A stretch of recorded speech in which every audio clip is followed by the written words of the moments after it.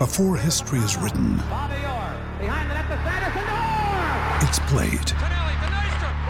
Before it's frozen in time, it's fought one shift at a time. Before it's etched in silver, it's carved in ice. What happens next will last forever. The Stanley Cup Final on ABC and ESPN Plus begins Saturday.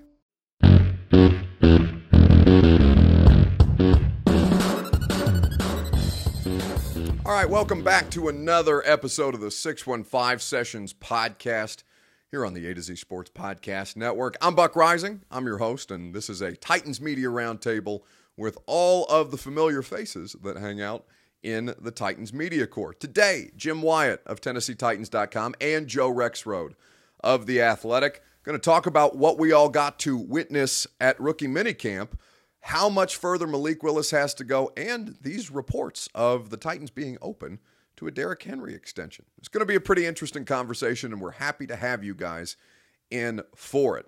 Of course, all of these conversations, each and every week, are presented by our friends at Two Rivers Ford. That's the place that you go, not just for quality American-made Ford vehicles, not just for an award-winning customer service staff that does not work on commission, so there is no pressure on you, but because they have one of the state's largest selection of new and pre-owned vehicles. You can do the Built For You program just the same way that I did, or if you're looking for a pre-owned vehicle, Two Rivers Ford is the best that there is. You know that Two Rivers Ford has been in business here for almost 40 years, and if you're getting a pre-owned vehicle, you want to get it from somebody that you know you can trust. You know you're going to be buying it from someone who is honest and reputable and someone who knows how to do business with integrity. Plus, you'll get the Two Rivers Ford Blue Advantage, which means your pre-owned vehicle will be certified. You get things like 24/7 roadside assistance, Ford Pass reward points that can go towards oil changes and services, but best of all, Two Rivers Ford Blue Advantage vehicles come with a limited warranty so you can breathe a little easier. Two Rivers Ford in Mount Juliet or online at tworiversford.com. Let's get to Jimmy and Joe. Welcome back to the 615 Sessions podcast. We got Jimmy Wyatt of TennesseeTitans.com and the mighty wordsmith himself, Joe Rexrode of The Athletic. Robbie and Rexrode, 6 to 10 a.m. on 102.5 The Game. Hello, boys. Howdy. How you doing there, Buck? You know, I'm just trying to get through all the different backup quarterback conversations that all of us are having right now, when in reality, we're probably looking at a couple of guys competing for a backup quarterback spot as opposed to the starting job, Jimmy. I don't know how many mailbag questions you've been fielding lately about that. Yeah, I get a lot. I mean, people are excited about Malik Willis, certainly, and some people are wanting the team to be patient with him. Other people are wanting to see him, being the starting quarterback against the Giants in Week 1. So, you're dealing with a split there. But I think most people realize that Ryan Tannehill's this team's starting quarterback. Malik Willis was drafted to kind of be a developmental guy. Just can he get up to the point where he's a number 2 this season? I mean, I'm skeptical about that. I mean, I wrote in the mailbag over the weekend that I thought it was Ryan Tannehill as the starter, Logan Woodside as a 2, and I kind of suspect that Malik Willis is going to be the number 3 who could be inactive on game days and just be patient with him. But a lot of this hinges on what Malik does, what his progress is like during OTAs, mini camp, training camp, and then just kind of what their comfort level is with him overall. Rex, I feel like that's an exceedingly diplomatic approach and probably the most accurate approach, and one that is completely useless for the purposes of us sports talk radio people. I mean, the crazy thing is, like, early, I guess it might have been like the day after the draft or very soon after the draft, like on our show, Robbie and Rex showed at one point, I just said, I just want everybody to know, like, Logan Woodside is the number 2 quarterback next year. You guys understand this, right? And I mean, the reaction that some people had to that was like, get out of there, unplug the microphone. I'm like, guys, I mean, you gotta understand the situation. It's just not realistic at all. But to your point, Jimmy, I mean, hey, Malik Willis is going to be out there getting reps, and I suppose if he really takes off, then you could make the case to make him the 2. And obviously then you don't have to worry about trying to carry 3 quarterbacks. I don't know. You guys tell me. How realistic do you think just that is? I mean, we're not even talking about the whole Malik Willis could threaten to take the starting job this year. I find that to be completely unrealistic. But what about like him maybe pushing Woodside? You know, I mean, if you don't mind, Jimmy, I'll start. I think that it's possible, but I don't think it's like a week 1 deal. I mean, we're talking about a guy who they're basically building from the ground up as far as the quarterback position is concerned. I mean, they're all working skills right now, just basic fundamental things at every position, something that Mike Vrabel told us on draft night, I think after they drafted Malik, how much he values this time of year. But like, I'm not looking at this as even a week 1 proposition for him as the backup quarterback. I think Jimmy's probably right. They need to make the math work until such time as they can be comfortable with him as the 2. But Logan Woodside is the survivor. They can't get rid of him no matter how many DeShone Kizers they throw at him to try and take the backup quarterback job, Jim. Yeah, and I was on with Blaine and Mickey earlier in the week, and Blaine kind of challenged me a little bit. And, what's the difference between Marcus Mariota and Malik Willis as far as their entry into the NFL? I mean, there are several differences. I mean, one was drafted number 2. The other guy was drafted at number 86 in the 3rd round. One guy joined a team that had won 3, coming off a terrible season and ended up winning 3 games, didn't have a lot around them. And Malik Willis is drafted to a team that's got an established starter, that's in a window where it needs to win now. And there's just no need to try to speed up this timetable. Now, we're talking about the 2. I think if you're the Titans and you think that he has a realistic chance to win the number 2 job, you got to kind of know that, a little bit in advance as you go into training camp, because the number 2's guys got to get reps, and you got to get them ready. And I don't know that you can sacrifice a guy's reps and Logan Woodside that I again suspect will be the 2 to try to see if Malik Willis can do it himself. So I think he'll get some opportunities, but I'm just looking at it knowing that he was drafted to be the quarterback of the future, and not necessarily the future means weeks 10 through 18. I think the future means 2023 and maybe 2024. Yeah, I mean 23 would be like best case scenario, it feels like. And I mean, we can't blame people for being impatient. I mean, we've all been through the recency bias thing with Ryan Tannehill, which with whomever we're talking to, whether it be Jimmy and the red hot scorching mailbag, or Rex Road and I with callers and people on Twitter and things of that nature. Like, it's totally reasonable for people to feel that way, but it's a completely other thing based on what we're seeing on the practice field. And what we saw on the practice field was, 2 days of work, freshman orientation for football players, and just kind of getting, certain fundamental things down, throwing mechanics, footwork, progressions, just operating in and out of a huddle. I mean, the Titans put out that clip of Mike Vrabel mic'd for sound, right? And he's barking at Malik in a very, very clean and heavily edited version, I might add.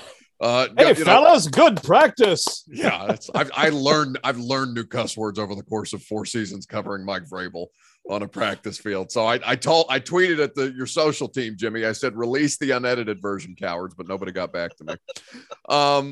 Give us some bleeps. Just people taking too much out of things like that, right? Where Mike is telling Malik, hey, earn a spot, earn an opportunity, and all those things. People assume that means the starting quarterback position, when in reality, it's like, no, you have to carve out a role for yourself. But there'll be plenty of time to talk about Malik Willis and development. Jimmy, if I had to give you one thing non-Malik Willis division to take away that you found interesting from the 2 days that we were out there on the practice field at rookie minicamp, what would you select?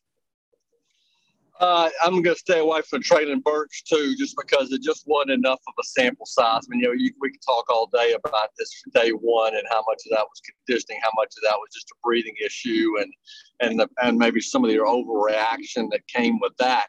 I'm going to go with Roger McCreary, because I'm like several other people that when he was picked in the second round, you're thinking, okay, he must have been the pick because Caleb Farley's not going to be ready. And I think more I realized is that that's not necessarily the case. I mean, I think we still got to wait and see where Farley is as far as a recovery standpoint, just what he looks like, whether he can earn a starting spot. But even if he is back 100%, I think you still need as many good corners as you can get. And I thought McCreary looked good right out of the gate. Yeah. I mean, he was good in when he had some receivers that went deep on him. He kind of ran with them step for step. I thought he was good in coverage in the middle of the field. I watched a 101 non-contact tackling drill in space, and I thought he was really good there. So, I mean, it's non-padded, non-contact. It's really hard to read too much into some of these things, especially at certain positions. But I thought he passed a good test early. Well, and I was talking to Cosell about this, Rex. Like, I think Greg thinks that it's going to be Molden and McCreary competing for the slot job as opposed to Farley Insurance on the outside. Like, we know Roger McCreary can play outside corner. That's primarily where he played at Auburn, which was the same thing for Christian Fulton, even though his rookie year, they also started him in the slot before he missed some time to injury and bumped him back to where he looked a little more natural on the outside. I mean, to Jimmy's point, like the whole you can never have enough corners thing, I think it kind of washes over people from hearing it so often. But when you're talking about a hugely cost-efficient secondary everywhere but Kevin Byard right now, and wide receiver money going crazy in a way that we're probably going to see corner money spike, because for the guys who are making the plays, you need to pay the guys who are also going to stop them from making the plays. And that's already a very, very valuable position for football teams right now. I think the McCreary thing, gives them a nice mix and match opportunity, even as we saw some good progress from Molden in his rookie year. Yeah, it's the same sort of thing for me. Like when they first drafted him, and of course I'm like receivers, tight ends, but guard, but I do tackle, any of it. right. But I like the idea of adding someone of quality to that spot, regardless of Farley. And I'd be a little bit disappointed, I guess, or a little bit surprised if that's how it turns out that it's Molden against McCreary for the slot. I guess I think of Molden as someone I expect to take a step and secure that, but I could be wrong. Either way, I agree with Jim. I thought he looked good. He looks very comfortable pressing. He looks very aggressive, quick feet. I think he can be an asset. I also, over the 2 days, certainly liked Theo Flowers for sure.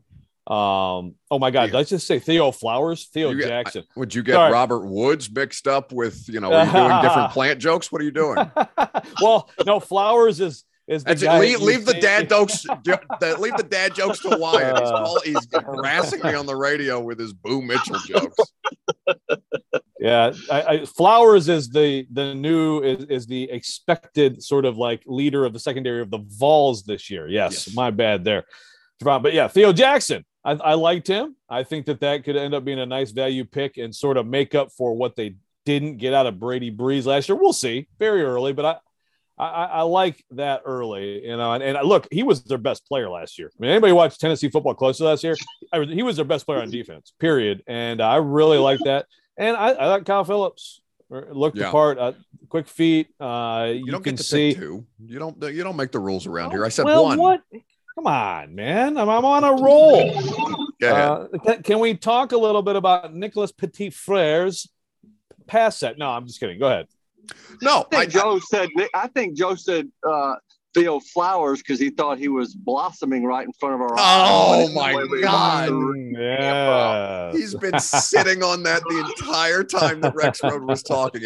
Honestly, I can't even get mad at you. It's a gift that you have to be able to think of them that quickly. No, I mean, the Theo Jackson thing is interesting, and you're right. I mean, he was Tennessee's best defensive player last year, but that in part because Tim Banks figured out how to use him better to allow him to be in multiple spots closer to the formation. He's playing, it's almost a hybrid of the what did they call it at Tennessee? The star position, where we're seeing a lot of these different defensive coordinators. Everybody's got maybe a different name for it, but we largely understand what it means, just versatility in the secondary and at the second level in that defense. And, maybe they get more out of a player like Theo Jackson earlier on in his career than they did from Dane Cruikshank, who made plays on special teams and could have become what Dane was for that defense earlier had he not seen, a couple of different injuries derail him at various points of the season. I'm a Chig fan. I think I'm a Chig Okonkwo fan because I think that, if they can figure out the run blocking part of it that Vrabel harps on so much, he gives them something that he and Austin Hooper, right? There's no question that no matter what they did this offseason, they were going to be better, net positive at the tight end position, as long as it was a living, breathing human being out on the field, respectfully to the guys who played last year.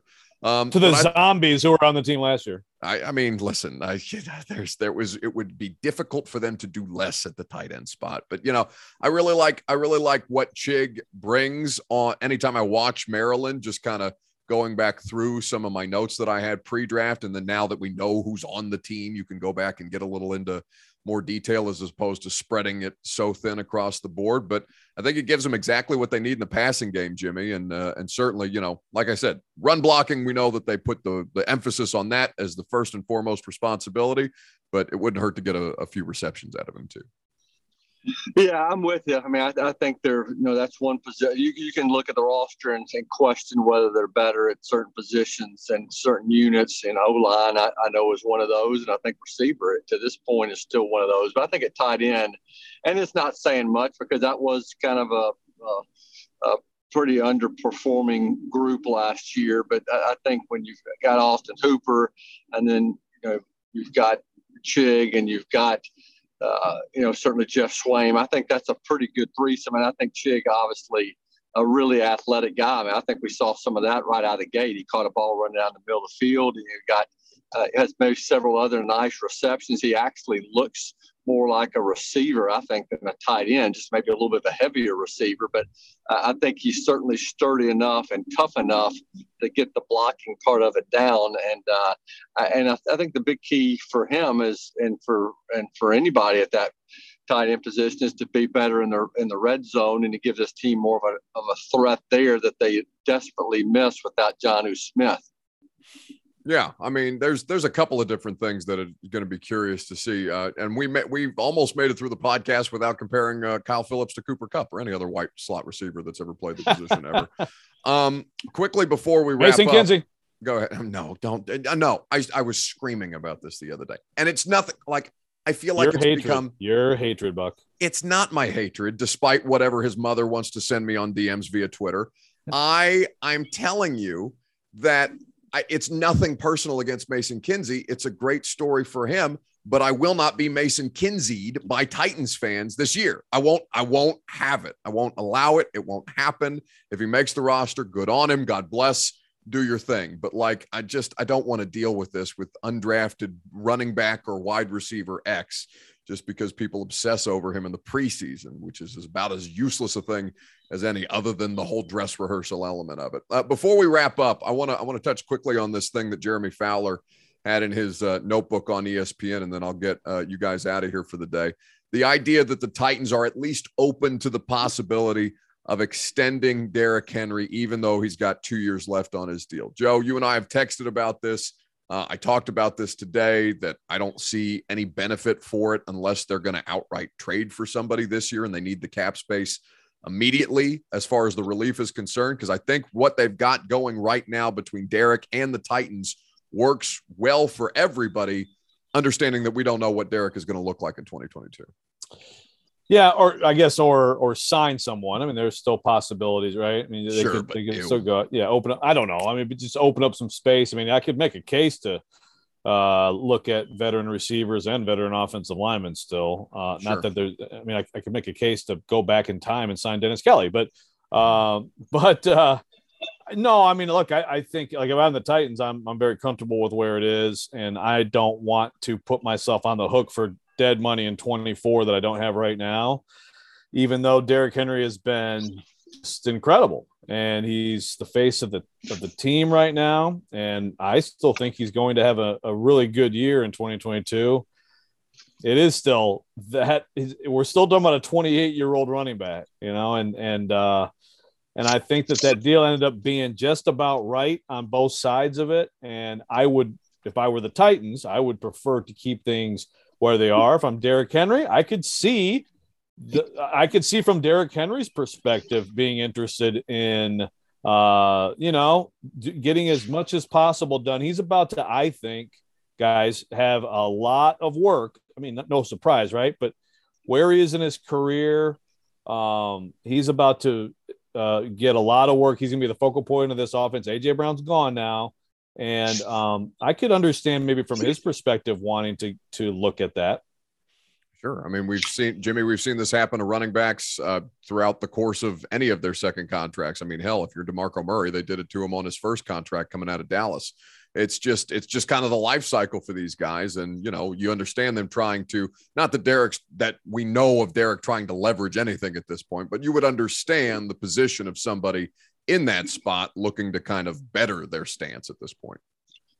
Yeah, and the reporter in me, when I saw that, I thought it was interesting. I'm like, who benefits from having this out there? Who's telling them this? Because what a new deal might look like for the Titans might, Derrick Henry's camp might have something else in mind. And I can see the Titans looking at it from one standpoint where you want to protect yourself moving forward. Derrick Henry maybe looking at it from a perspective of, better get mine now before things change again. So right. I thought it was interesting and be curious to see if anything comes out of it. I mean, you got to keep in mind, obviously, Jeffrey Simmons, too, saw A.J. Brown's deal and might be thinking, hey, what about me? So those are the kinds of things that crop up this time of year.